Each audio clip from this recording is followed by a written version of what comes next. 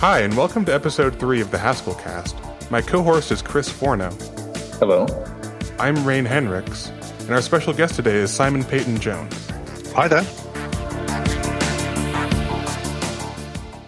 So, Simon, I'd like to start off with a question that has been in my mind lately about Haskell as it's achieving success. And I remember seeing you talk about avoiding success at all costs in the past. Do you think that's still important to do or still possible to do at this point? Well, I think it still kind of makes a good motto in a strange kind of way. I think it was slightly tongue in cheek, as you may guess. But I think the idea, the sort of serious bit behind it, was that when languages become very successful and mainstream and embodied in millions of products with thousands of mainstream programmers using it, it becomes very hard to change them, and for good reasons, because those people don't want you to change the language or the compiler or the libraries, because that would mean that they don't have a sort of seamless upgrade path. And indeed, we get people are increasingly a bit more stressed out about that in the Haskell community. So in the past, we'd sort of changed the language or its libraries fairly liberally, and somehow the Haskell community kind of put up with it. But that did mean that the language is a lot more nimble, and its sort of library setup is a lot more nimble as well. And that's something I don't really want to lose entirely. So that is a kind of delicate balance to play. As the more successful Haskell is, in some ways, the less nimble it becomes. But at the moment, I feel that it still has a kind of underlying sense that we're trying to do the right thing. So if it becomes clear that the right thing is a bit, disruptive, we'll somehow grit our teeth and do it. And the trick is kind of finding that balance. Mm-hmm.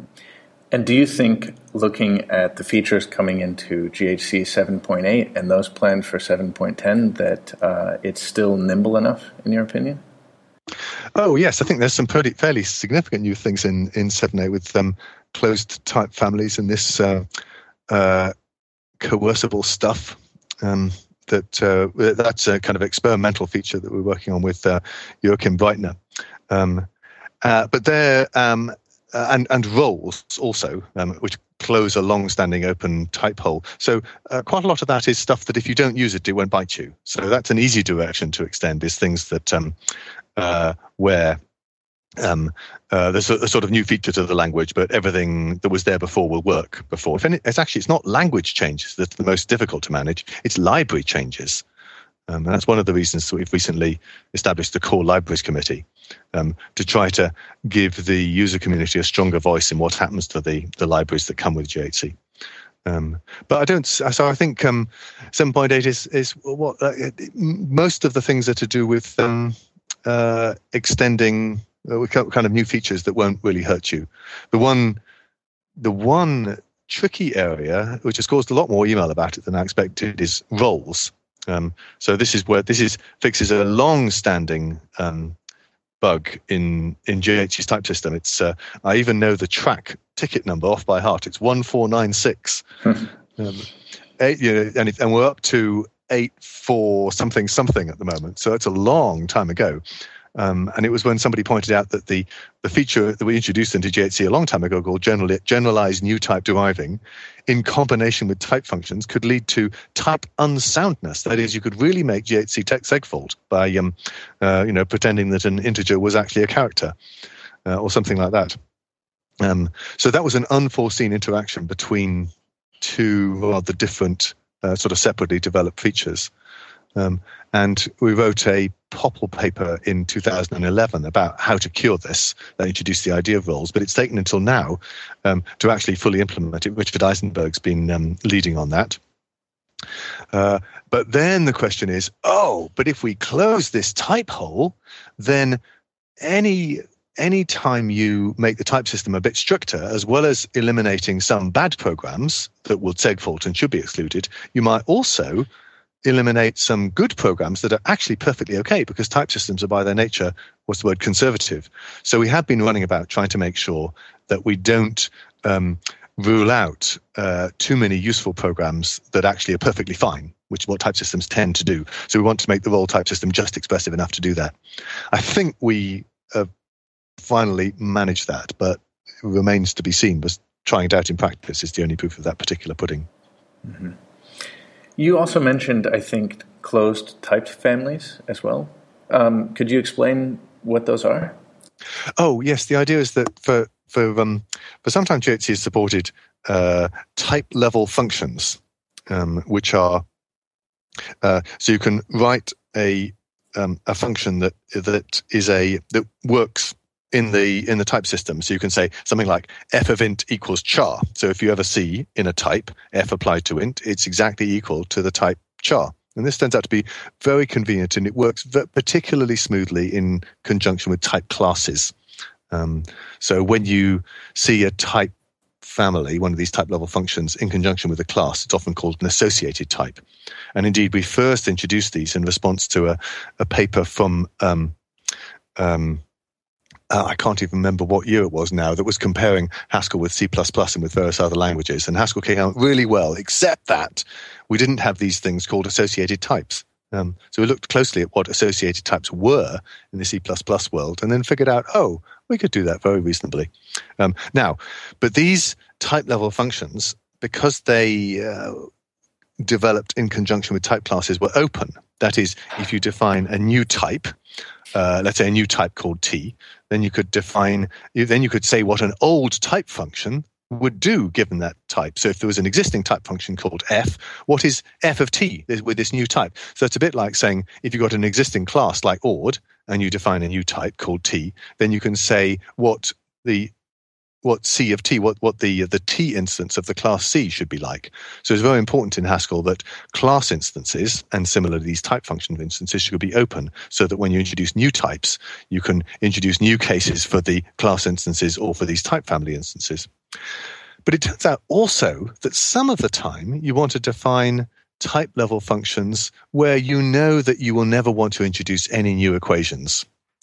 So think like a type level function for Boolean and, say. Well, once you've defined what it does for true and false, you're all done, right? There are no new types you could introduce that would make sense to add new equations for these families. So it makes sense for them to be closed. And so that's a kind of matter of convenience. It allows you to give the equations for the type function all at once. But more importantly, it also allows you to do something you can't do with open families, which is to declare functions that do pattern matching top to bottom. When you declare a value level function, you can say, you can give several equations, and then as the last equation, you can say something like fxy equals blah, meaning if none of the earlier equations match, then this last equation matches. Now with open type families, just like with type class instance declarations, there is no order between the declarations. It's just an unordered collection of declarations, no notion of one occurring before another. With a closed type family, like a value level function declaration, you can give an order for the equations, and that is very, very convenient sometimes for declaring a function. It dramatically reduces the number of equations you need, for example. There's a paper which has been accepted for POPL 2014, which is on my homepage, that describes all about this. Richard was the lead author of that as well. It was one of those things that Richard came for an internship, and we said, well, we've been thinking about these type level functions, these closed type level functions for a bit. It looks like a fairly simple thing to do. Let's just do that as a warm-up project for your first week to sort of get you used to working on GHC. 10 weeks later, we were still wrestling with some of the complexities we'd uncovered. Uh-huh. Yeah, funny how that happens. That's right. And so, as usual, that's the glory of research, is that rather than just having to hack around things to get things done, you can say, oh, well, here's an interesting problem. Let's study that. And so Richard's internship turned largely into a study of this particular problem that led fairly shortly thereafter to a submission which we sent to POPL, and which happily they've accepted. And so you can see why it turned out to be such a tricky problem in that paper. Great. I watched a talk that you gave relatively recently about how to write research papers that I really enjoyed. And you said, don't do the research and then write the paper. Start writing the paper, and then that will force you to do the research. Right. And so it turned out, yes. In this case, it was start implementing it. And that showed up a lot as well. Sometimes even when you write the paper, you don't really see all the complexities that are coming out. When you implement it, well, an implementation is a very unforgiving thing. It really forces you to work the details out. Mm-hmm. Yeah. I find a parallel there to the idea that until you ship software, you can't know if it actually works in any meaningful way, if it does what your customers want it to do, et cetera. Right. And in fact, GHC's user base is amazing at discovering dark corners of GHC that I never thought of. So there's this continual stream of bug reports. I thought, darn, I never thought of that. Yeah. Well, speaking of papers that have had your name on them recently, I saw a couple that looked interesting for the broader Haskell community. One was on Backpack for improving or extending the module system in Haskell. Care to share a little bit about that? Yeah, sure. So when we designed Haskell in the first place back in 1990, there was we thought, what sort of a module system should Haskell have? And at the time, there was really only one sort of high-level contender in town, and that was the ML module system with functors and so forth. But that was a fairly elaborate solution. And at that stage, we were still trying to design Haskell itself. And so we were not confident of our ability to combine all the things we were trying to put into Haskell for the first time, along with the existing fairly sophisticated ML module system. So we opted to go to the other end of the spectrum, which is to say, what is the simplest module system we could possibly do that would close off as few avenues as possible? So that's what the Haskell module system turned out to be. Then about 15 years later, a group of people of which I contributed to, but was not the lead author, developed the ideas behind Cabal, which is saying the thing Haskell needs is a way to aggregate and package groups of Haskell modules into units of distribution and versioning. And that led to Cabal and Hackage and the astonishing outpouring of creativity that has that you see on Hackage. I think is it 5,500 packages there now, or is it 3,500? So it's sort of compared to the situation 10 years ago, it's just astonishingly much better. So think of Cabal as a kind of module system at a higher level. So Haskell has things called modules, but Cabal's packages are what other people might also call modules. That is, units of aggregation, distribution, and versioning. Now then, but the trouble is that Cabal and Hackage have a serious problem, which is supposing I want to build a package that needs a random number generator, but I don't want to be specific about which random number generator. Well, I might like to say, look, I want to make my package which needs a random number generator, but I'm perfectly content to use any one that you happen to have. So what I'd like to do is to depend on a random number generator that provides this API, say.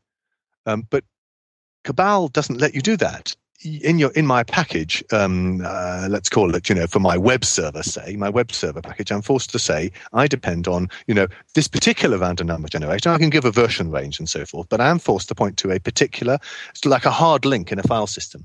Which random number generator do I depend on?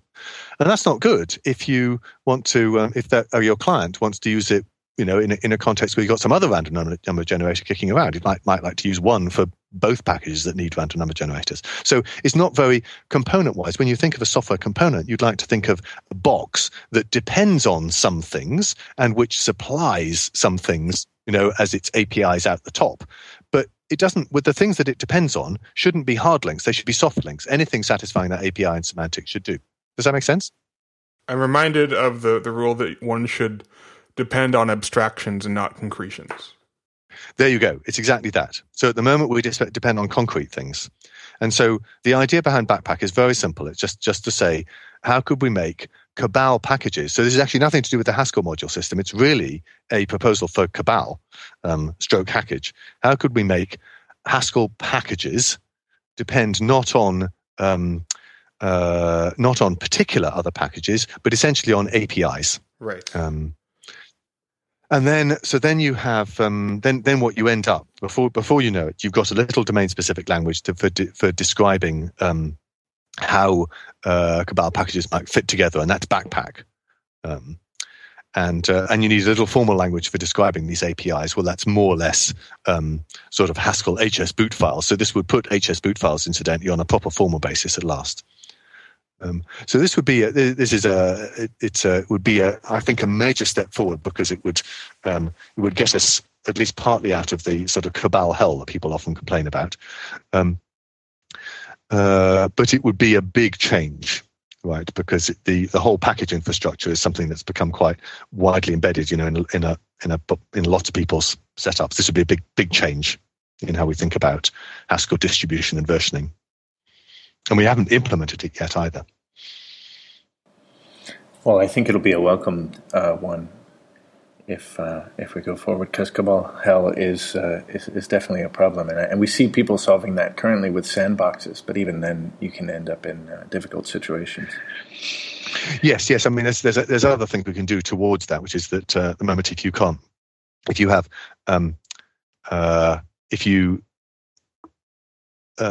a package that depends on containers 4.7, and containers 4.7 depends on some other. But containers 4.7 in turn depends, let's say, on the random number generator package. But then you've got something else that also depends on containers 4.7, but with some different random number generator package. Then you can't have two at the moment. GHC and its whole package database system doesn't let you have versions of containers 4.7 compiled against two different versions of the random number generator. That's very stupid, really. It's just an annoying infelicity. So that if you install the one, it sort of throws out the installation of the other, which breaks other completely unrelated things that you had installed. So it's very unfortunate. That's quite fixable. It takes some work. There's a Google Summer of Code project about it, but it hasn't got to the point where it's sort of ready for prime time. So I think that's another thing. It's much more modest improvement than this backpack thing. That would make a lot of people's lives better. I'd love to see that fixed. So annoyingly, you can certainly have you can install containers 2.7 and containers 2.8 simultaneously. That's no problem. What you can't at the moment do, which is totally irritatingly stupid, is you can't install two versions of containers 2.7 that depend on different versions of its dependencies. I'm glad that you also think that's a bit ridiculous, because I've run into that a few times now, and it's maddening when it happens. Yeah, it's really, it's kind of like, it shouldn't be like that, but and this is not, it's not a bunch of code that I've ever had anything to do with. But the fact that there was a whole Google Summer of Code project working on fixing it that I think is not, presumably didn't get far enough to be ready for prime time, indicates that it's not a trivial problem to solve. Mm-hmm. Yes, Cabal hell is a real place, a very real place, where the whole sandbox. Some of us spend a fair amount of our time. Yeah, but so somebody ought to fix this. How hard can it be? The whole Cabal sandbox thing is as I understand it, is at least partly a solution to that problem, but it's a kind of workaround to the real problem. Right, and even in a sandbox, the real problem. Yeah, even in a sandbox, you can end up with the same situation. But you've given me a perfect segue to ask you about the future of GHC, especially with the recent announcements of people, some major contributors who have moved on. What's the plan there, and how can more people get involved? What advice would you give? Well, yeah. So I think it's quite an exciting time, really. So Simon moving to Facebook has been has increased Facebook's Haskell bandwidth quite a lot, which is great, I think, because I know he's working on Haskell-y things there. He gives talks about it, but of course it has reduced the sort of immediate application of Simon's amazingly high-powered mind to GHC itself. But GHC is like 20 years old now, or maybe even 22. That's the stage at which children leave home and go out into the world. I'm beginning to think of GHC a bit in that way too. That the truth is that it's not GHC isn't my compiler anymore, or Simon Marlowe's compiler, or Ian Liner's compiler. It's all of ours. And I think increasingly the Haskell sort of core Haskell community is actually already stepping up to the task of saying, all right, well, we need to work on this together, rather than just sitting and hoping that Simon and Simon will fix it. Because I absolutely, I'm anything that waits for me to do something about it has to wait a long time. Because as a sort of I've become a bottleneck, and I don't want to be a bottleneck because I want people to feel kind of empowered to just get on and do things. I'd like to maintain some level of what's the word, overview and discussion about some of the core pieces like the type checker in particular. But I do want to encourage people to just get stuck in, and a lot of people have. So I think in the latest status report that you'll see, actually it's online now, but it'll be in the Haskell communities report, which is the next one. But if anybody goes to the GHC track and clicks on status report, under the October 13th status report, what does it say? I think it says there are 23 new committers have joined. 14 new committers added in 2013 alone, 37 committers in total. So that's quite a lot of people, right? 37 people who can actually commit to GHC already, and quite a lot more beyond that who are contributing to patches. It seems to me that Simon's departure may have left a pretty obvious space that people could step up to fill. Perhaps some people felt, well, that's Simon's area of expertise. I don't want to step on his toes or something like that. Maybe, yes, and I think it's been a bit broader than that. It's not just into sort of Simon was particular patch was a runtime system, which I think is actually still a bit under-resourced. I would love more people to get involved in the runtime system. But I think it's more generally served as a kind of wake-up call to everybody that that GHC needs all of our help. I mean, apart from anything else, making GHC work on lots of different platforms is a big job, because every platform has its own quirks. So I think in some ways, perhaps his departure has served as a kind of all right. Actually, we do need to get busy here, which is, I think, being a really positive outcome rather than everybody feeling disappointed. I think it's actually been quite a good thing in its way, because ultimately a GHC will only live on and grow and develop if a lot of people start to take ownership. And new developers means a new pool of ideas and skills that may improve GHC. Yeah, that's right. And GHC is very big these days. It has very large surface area and has also, there's dynamic linking, which is a whole world that I know nothing about. Again, it's fairly complicated. There's all these multiple platforms. There's the template Haskell pieces. There's the type system. There's the back-end code generation. There's trying to do data parallel stuff. There's really a lot of independent moving parts. There's the libraries. I mean, and the libraries are not trivial. Things like the new parallel I/O manager was a big project all by itself, but much of it is implemented in Haskell itself as part of the I/O library part. So it sounds like you're ready to step into more of a strategic position for GHC. What do you envision as that role going forward? Oh, I don't think I have a very sort of clear plan there. I suppose, I mean, at the moment, because I'm spending a good deal of my time, probably a third to a half of my time I'm spending on the computing at school education stuff that we were mentioning before we started this the interview part.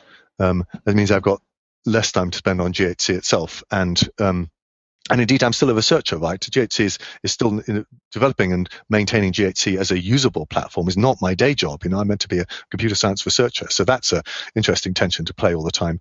So I wouldn't want to see myself in in too much of a controlling role, right? That everything must be approved by me at all. I think it's I think the more that a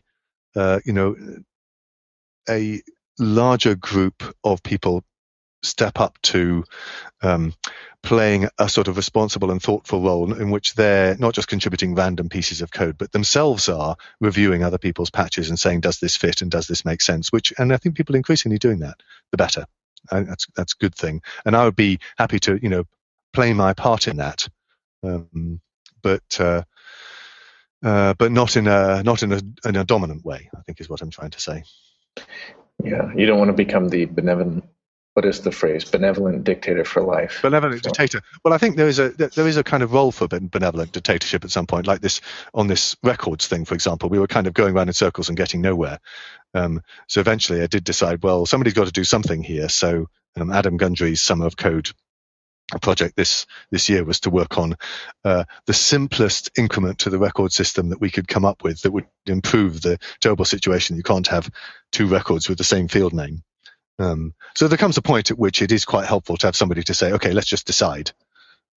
So on the compiler proper, probably I'm the benevolent dictator, and for the core libraries, for example, now we've got a core libraries committee. They collectively are the benevolent dictator, supervised by the sort of supreme benevolent dictator of their current chair, Edward Kmet. So I do think we need a way to take decisions. You can't let all decisions be taken by sort of universal consensus, because there are some things in which you never will get universal consensus. You just got to decide and do something, because it's a terrible waste of everybody's time if you keep going around in circles. Okay, so while I'm on the subject of papers with you, another one that looked really interesting from Haskell holds all this promise for massively parallel and fast programs, and I saw a paper exploiting vector instructions with generalized stream fusion with your name on it. Could you go into what that is? Right. Yes, so this is a paper joint with Jeffrey Mainland and Roman Lachinsky. This is about if you want to exploit the vector instructions on machines. All processors these days come with instructions that work on sort of double words or quad words, or they're getting wider and wider. So single instructions can work on 4 floating point numbers at a time. And if you can actually generate code that works on 4 floating point numbers at a time, it jolly well goes a lot faster and makes much better use of the memory infrastructure as well. So this paper is about how to expose that to the programmer in a reasonably high level and principled way. There, the name of the game is to do with array fusion. What you want to do is if you could write programs that manipulate vectors or arrays as a whole. So you say, A plus B, meaning the array A plus the array B. Then you can see that underneath you could probably manage to do a loop that would work over the vectors in a kind of efficient way, rather than writing the code element-wise. But then if you write A plus B times C, now what you don't want to do is generate the intermediate vector in the middle.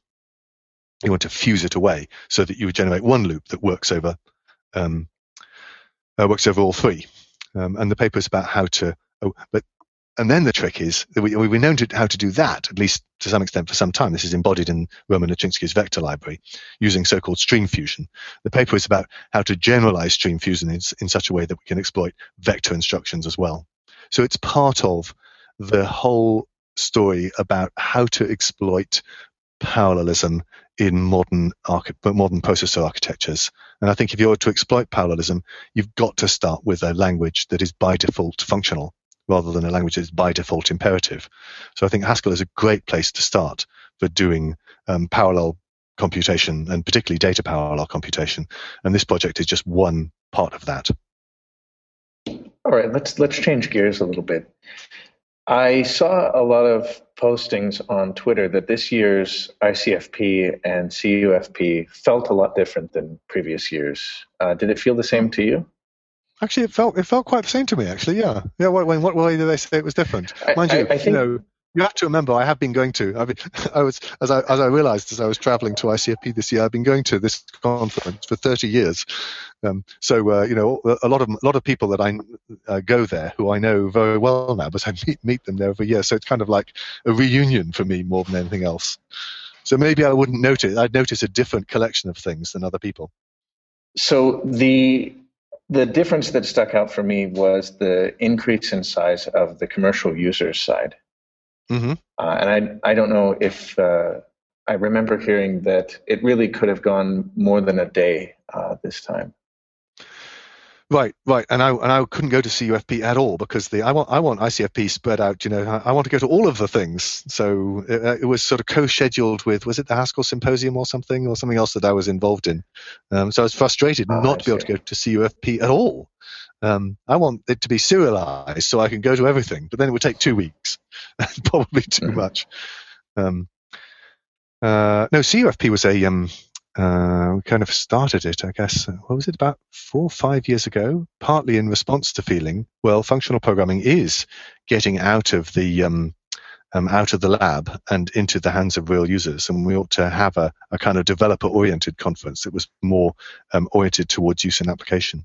So it's initially it was a bit sort of, we had to shake the bushes to find enough speakers. But this year, as I understand it, they were kind of oversubscribed with potential speakers, which is fantastic. And there's lots of interesting things going on. So I do have the sense that functional programming is still on a fairly significantly rising curve as far as both recognition and actual real life application in industry. So I remember that you talked a couple years ago about Haskell being a safe but useless language in its conception, and how it's sort of moved towards being more useful over time. Do you see parallels with the state of Haskell today being more useful and its wider adoption in commercial and industry use? No, I don't think so. I don't think there's anything particularly about the language that's changed. I think the ecosystem has changed in that there's a lot more libraries available, and serious web frameworks like Yesod or Snap that didn't exist before. So maybe it's just reached some sort of tipping point socially where the ecosystem support is there and people are starting to be more aware of it. I think it's more like that. Yes. And indeed, the whole safe but useless thing was also similarly tongue in cheek to the avoid success at all costs. When Haskell was born, right, because the only input output we had was pretty much string to string, or not much more than that. It was almost useless, but but it was principled, and that was what. And the reason we didn't add random ad hoc I/O by side effects is because you just can't do that in a lazy language. So it kind of forced us to stay principled. So in a way, what I like about working with Haskell, what I like about the Haskell community is that there's a strong emphasis on somehow doing it right. And if we don't yet know how to do it right, we'll just, struggle along. So I think over the last, 20 years, certainly, we've done a lot to knock down the obstacles between pure, principled, pure functional programming and reality. And so, the I/O monad and all that was a huge thing. I think having a highly concurrent runtime system is quite big. STM, I think, was really very helpful. A good foreign function interface, enormously helpful. Doing Cabal and the sort of package ecosystem, fantastic. So all of these things have made a big differences to practical utility. But I think they kind of act collectively, if you like. I don't think you could point to any one and say that was it. It's more of tipping points. And even now, I think one of the images I sometimes have in my mind is that Haskell is kind of like a fungus. Those fungi that grow under forest floors and you can't see them. They just pop up here and there. But actually it travels for a long way underground. I think often when you talk to people, they say, I use Haskell in my spare time or for hobby projects or perhaps for side projects at work, but my manager doesn't really know yet. I'm waiting for a new tipping point when Haskell becomes sort of acceptable to and indeed encouraged by management as well as the sort of techie types. I think that will come too. It seems to me like if the designers of Haskell years ago had gotten sort of fed up with trying to do principled I/O and just sort of gone, all right, you know what, forget it. We're going to make Haskell impure just because we don't know how to solve this I/O problem. That may have had a lot of ramifications for what we're currently able to do because Haskell is a pure language. Yeah, that's right. And that's why as many of your listeners will know, I often say that the important thing about laziness is that it kept us pure. Right, because you can't really screw around with side effects if you have a lazy language, because the order in which the side effects take place is so hard to predict. So it kind of forces you to wear the hair shirt of purity, which was terribly good for us in the end. Yeah, that's another image that stuck with me for quite a while.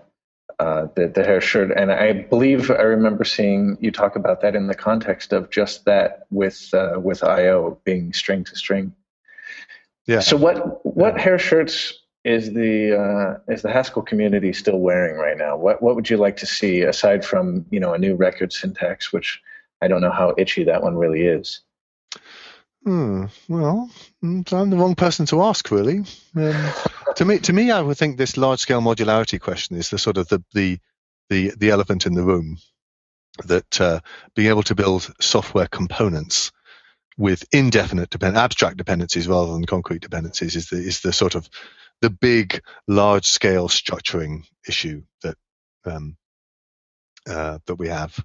I also think that and I suppose the other large scale question that's in my mind is, I keep saying that, I've got two. One is, I keep saying that if you want to program a parallel machine, you should start with a functional language. But parallelism is a very hard taskmaster, because the whole point about parallelism is you're trying to get performance, right? So prototype parallel implementations that don't run very fast aren't interesting. Right. It doesn't matter if your asymptotics are better, or if your constant factors are exactly untenable. Yes. Then nobody cares. And yet, to make things actually run fast on a parallel machine requires a lot of engineering cycles. And it's a complex and sort of multifaceted problem. There is no single solution to, the best way to do parallelism.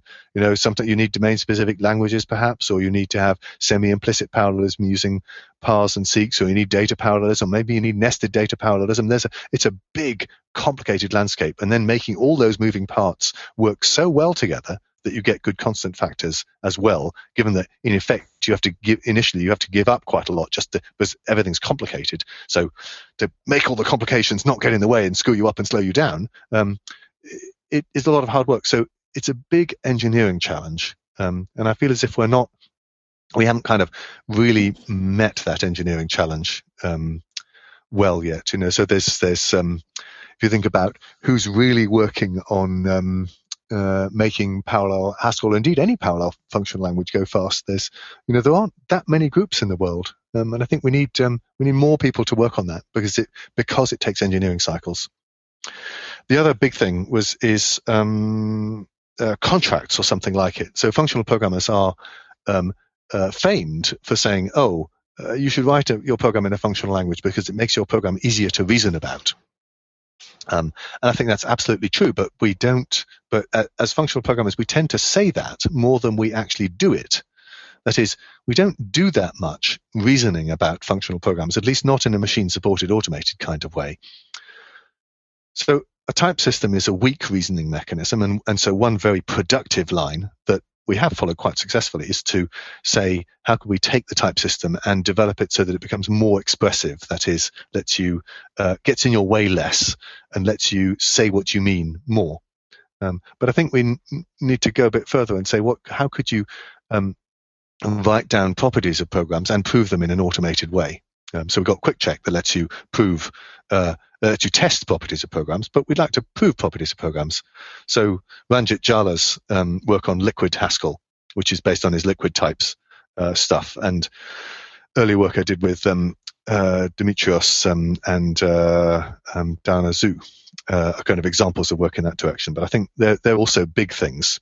That if we could make it easier to reason in a machine-supported way about programs, so that you could say, for example, you will not get a pattern match failure in this part of the program, that would be really helpful. That's the next sort of Rubicon. Is we know, if you like, at the moment we know that we're not going to get seg faults, modulo bugs, but you should never get a seg fault on a Haskell program, right?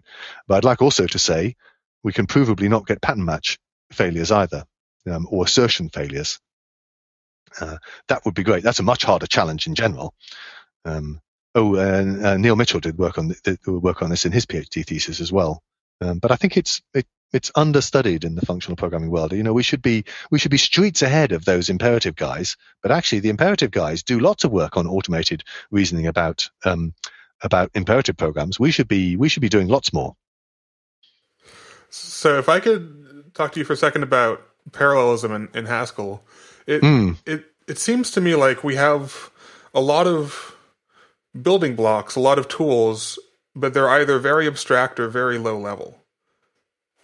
And it seems like some of them are new. Most of them are old ideas rediscovered. I mentioned commutative data structures before we started. And that idea comes directly from process calculus. It's not at all a new idea. There are some newer ideas like lattice-based variables for monotonically updating variables. But these are all very low-level building blocks. It doesn't seem like we have a large-scale construction or framework for parallelism yet. I think I'm not very optimistic about any one grand plan for parallelism. So I can see at least 3 different, qualitatively different kinds of parallelism going on at the moment. At one level, there's Cloud Haskell, which is about a sort of Erlang-style concurrency with no shared memory between these sort of large processes, each of which could be doing shared memory concurrency in the middle. And Tim Watson and colleagues that he's working with have been making good progress on that. Then there's a different kind of thing, which is the shared memory concurrency synchronized at the moment principally with software transactional memory.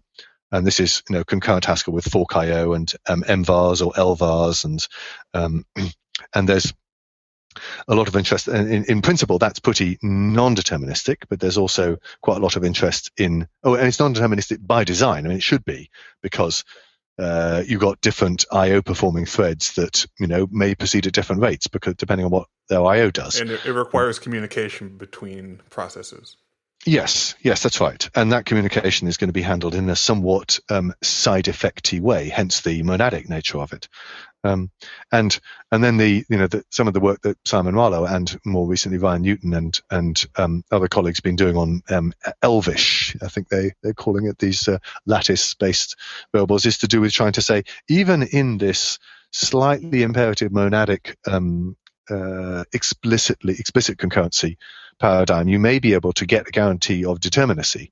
And if you can, that's very useful for the subproblems for which that works well. Lindsay Cooper had a paper on LVARs, which are basically this lattice-based variable idea that she presented, I believe, at CUFP, that seemed very interesting. Right, or was it maybe the FPHC, the functional programming for high performance computing stuff? Yes, that's right. That's what that she did with Ryan, I think.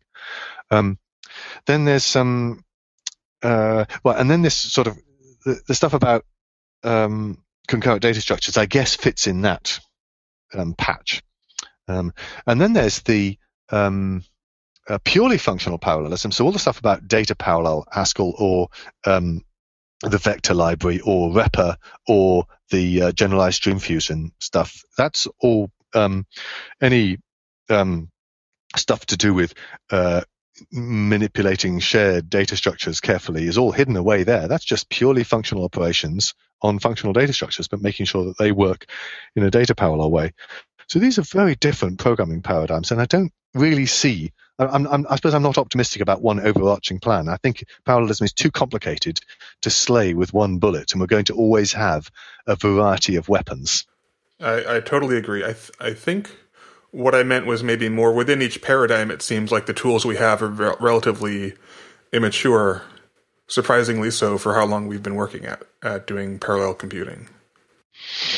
Yes, maybe that's true, and perhaps that's reflecting partly what I was saying about sort of lack of cycles. That these things take a long time to implement; they take a lot of work. But I think that the more that we have,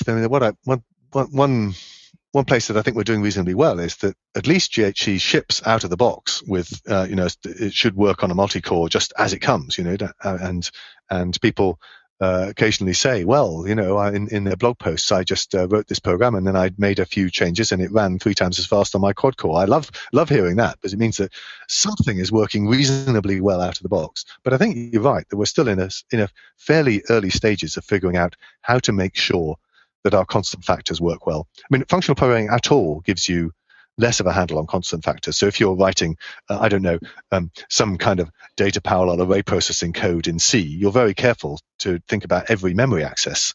If you're writing it in Haskell, you tend to have all these, well, we'll take one array and we'll generate another array, and then we'll consume that and generate another. And we'd like to make all of those happen in one fused loop.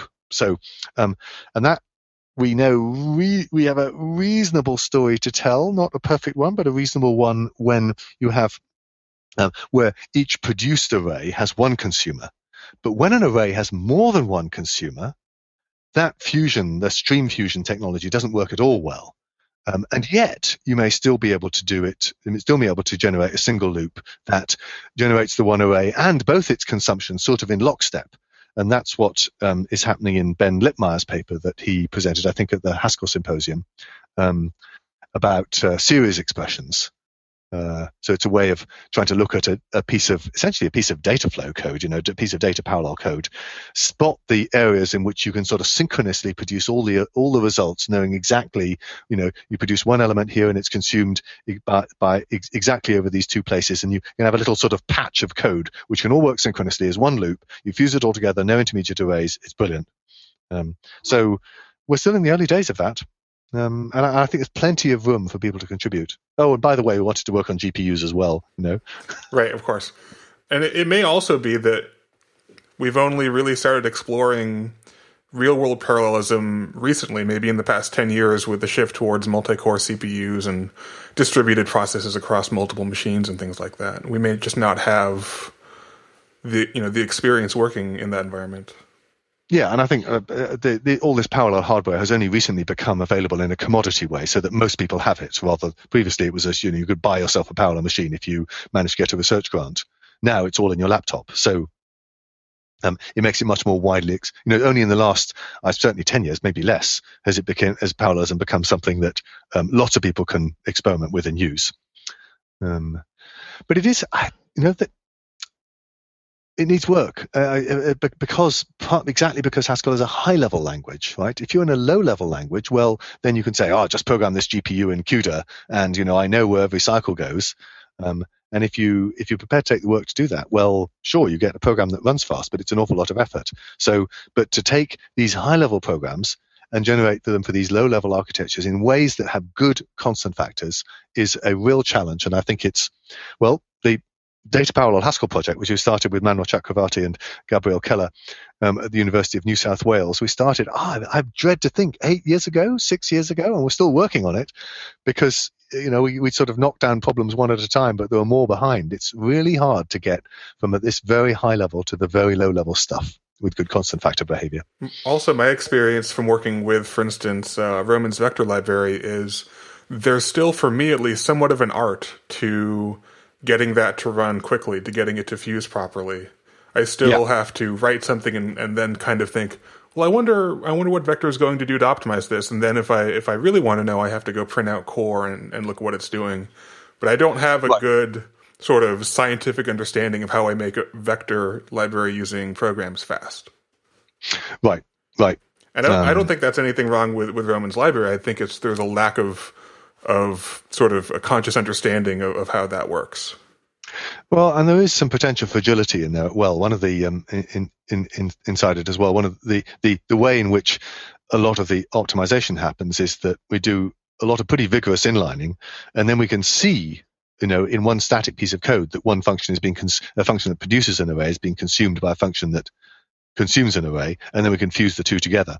But that all relies on quite a lot of inlining happening. And if any one of the moving parts in the way, sort of doesn't fire, then the whole thing falls apart and you get terribly bad performance. So I think one of the things we've not really got a good handle on yet is how to be sure that you're getting good performance. Yeah, my experience with vector has been that performance is a bit fragile, that even something like an eta reduction seems sometimes to affect the ability for it to fuse. And it seems like I have to do some mystical stuff, maybe read my tea leaves before I write some vector code and hope that it properly fuses. Yeah. And that we could do with some help there, I think. The big advantage is that vector is not a Haskell plugin or even it's not a modified version of GHC. It's just all library code. We're using these rewrite rules. And so the rewrite rules are the bit that does the magic, which you write in your library. That was a huge win, a much bigger, a much higher impact innovation that we put in GHC 12 years ago than I ever expected. Andrew Tomac had the idea, and we wrote this paper playing by the rules that described what we did. But it turned out to be hugely it opened up an extension point for GHC that has turned out to be hugely more valuable than we initially anticipated. But as far as predicting performance goes, then this is actually not new. So if any of your listeners are old enough, they may remember trying to program Craze. And if will my loop vectorize? Well, you kind of have to read the tea leaves there and write your loop in the way that the vectorizer will get at it. So this has been a problem for a long time, but it's something that we still needs work. One of the good things about Guy Blalock's work on nested data parallelism is that it sort of came with a cost model. So it gave you at least some chance of a high-level picture about performance. And that kind of high-level story that says, if you write your program in this kind of way, within this kind of source language way, without looking at core, you can get some predictions about performance. That would be really good to have a much better handle on that. So Simon, is there anything that you can share about your current research? So what am I working on at the moment? I think one thing that's came up fairly recently is, and this arose, at a conversation at a conference with Joachim Breitner, is trying to give a better handle on new type coercion. So new types have been in Haskell since the beginning, and you can convert with zero cost between. My favorite example is always new type age equals muck age of int. So an age is simply an int, but it's dressed up as an age, so you don't add two ages together, say. And you can convert between ages and ints for free at runtime for free by using the muck age constructor or pattern matching on the muck age constructor. But if you have a list of ages, you can't convert them to a list of int except by using map. And actually, we know that should be kind of quotes free as well at runtime. You should just be able to convert a list of ages to a list of int because they're represented identically. So what we need is a clearer handle on what we mean by quotes represented identically. And it turned out that's exactly what all this role stuff was about that we were mentioning earlier. It introduces a clear distinction of two kinds of equalities. Two types are either nominally equivalent, meaning in which age is not nominally equivalent to int, right? Age and int are distinct types at the Haskell level, but they are representationally equivalent. So you need two flavors of equality, nominal equality and representational equality. And the role system sort of articulates that explicitly, and we're now building that more deeply into GHC's intermediate language. And then Joachim had the idea that maybe we could then expose that to the programmer so that they could convert list of age to list of int for free, which feels like the right thing, because the whole point about new types is they're meant to give you the opportunity to do abstraction, but without making you pay, right? That's partly why people use new types rather than data types. But as soon as you wrap it up in a data structure, you have to pay, and I always felt that was unfortunate. So that's one thing it will be a kind of experimental feature in 7.8, meaning it might change, so you can't rely on it, the API staying the same. But I'm quite excited about it. What else is working on? Yavor has been working on improving the solver for type level naturals, and this is more type level reasoning, building more type level reasoning into GHC. And I think we're likely to do more and more of that, because type systems are such a powerful and effective way of saying what you mean in your program and have the compiler catch you when you make silly errors.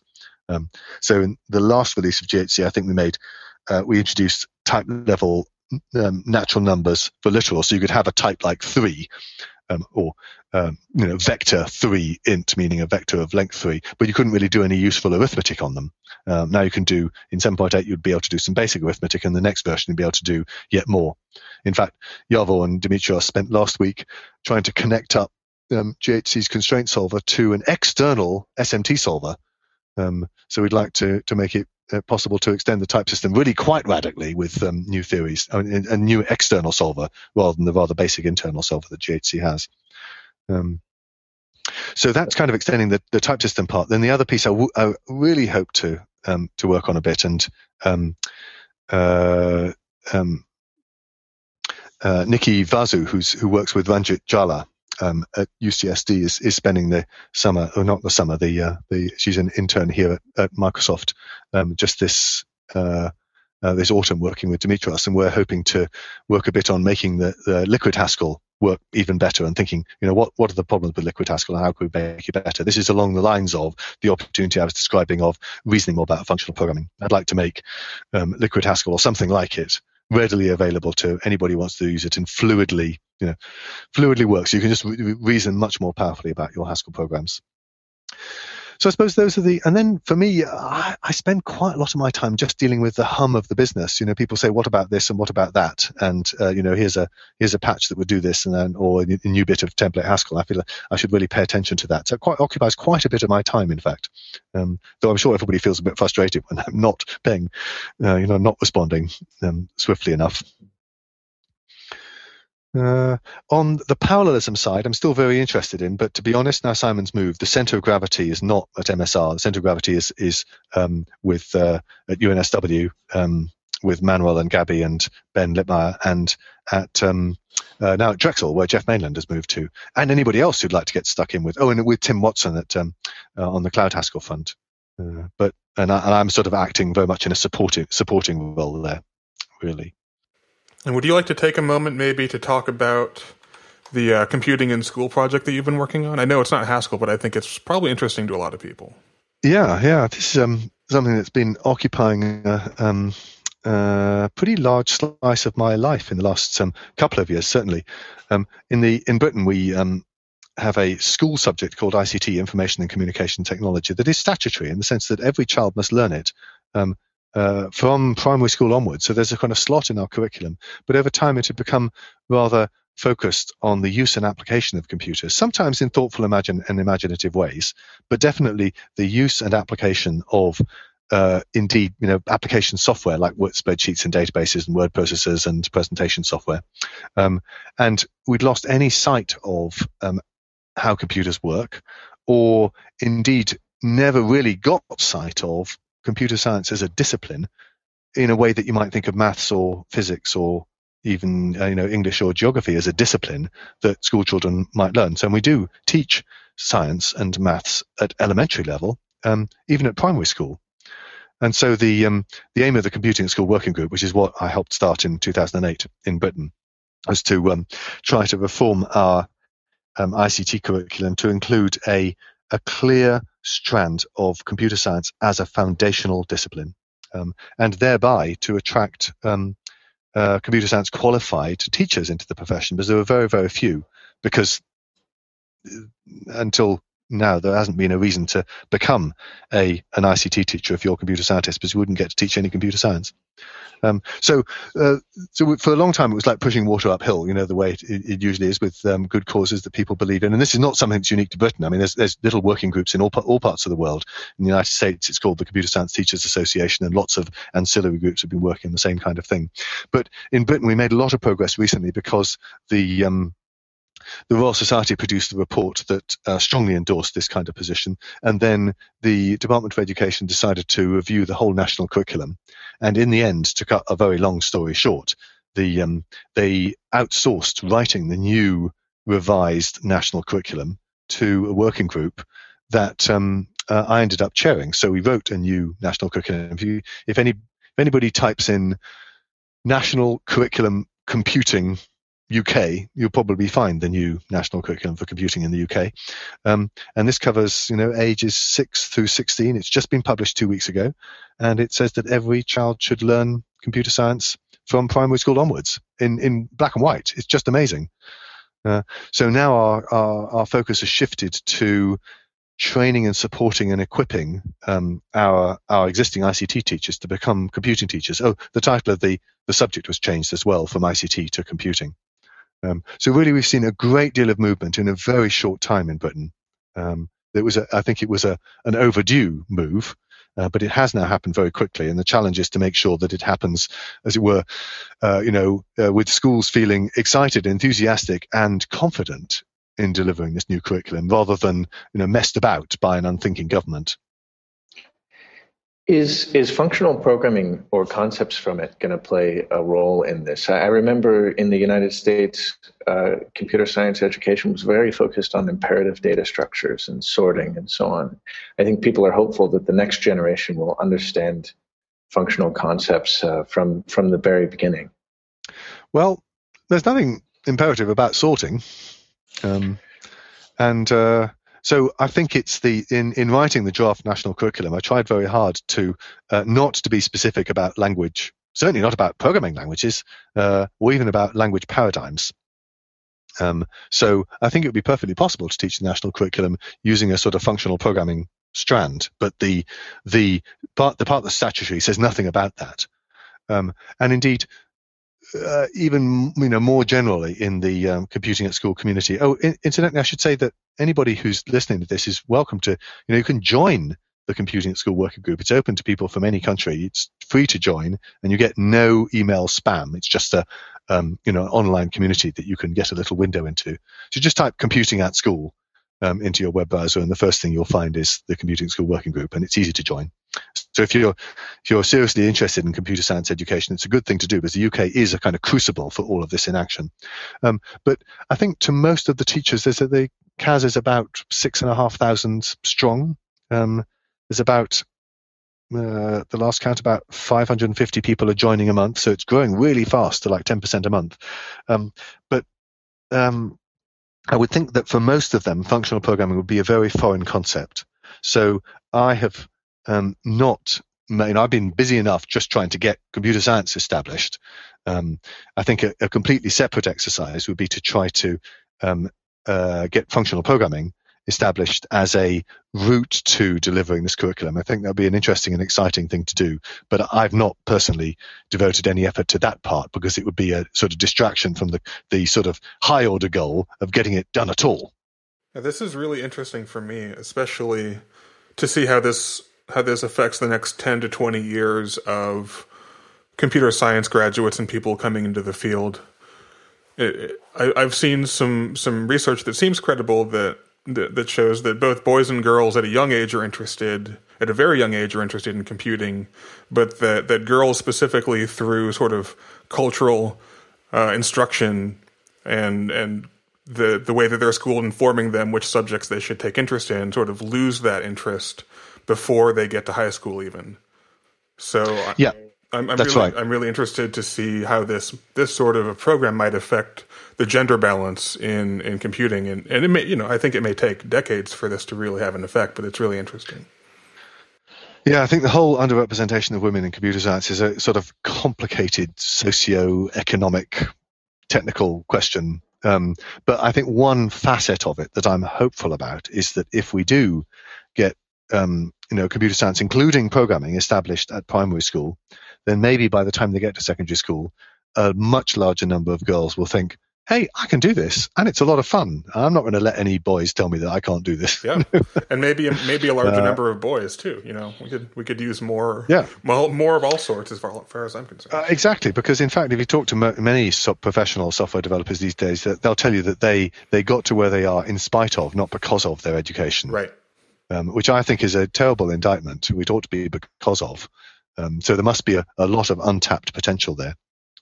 So I'm really quite hopeful and optimistic, and I hope that I think there's plenty of ways in which we can fail. But at the moment, the UK has taken this discrete step to make a step change in what the national curriculum says.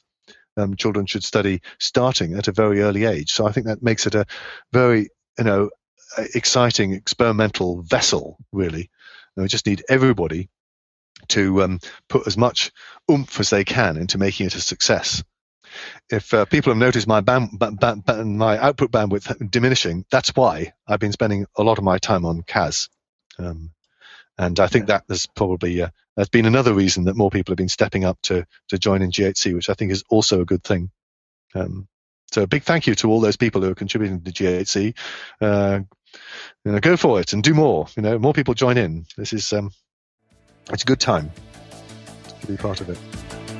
Thanks, Simon, for joining. I know the fans are going to be excited to hear your voice as they go grocery shopping. That's what we heard from. You've been listening to the Haskell Cast, Episode 3, with special guest Simon Peyton Jones, recorded on October 20th, 2013. For notes and comments on this podcast, go to www.haskellcast.com.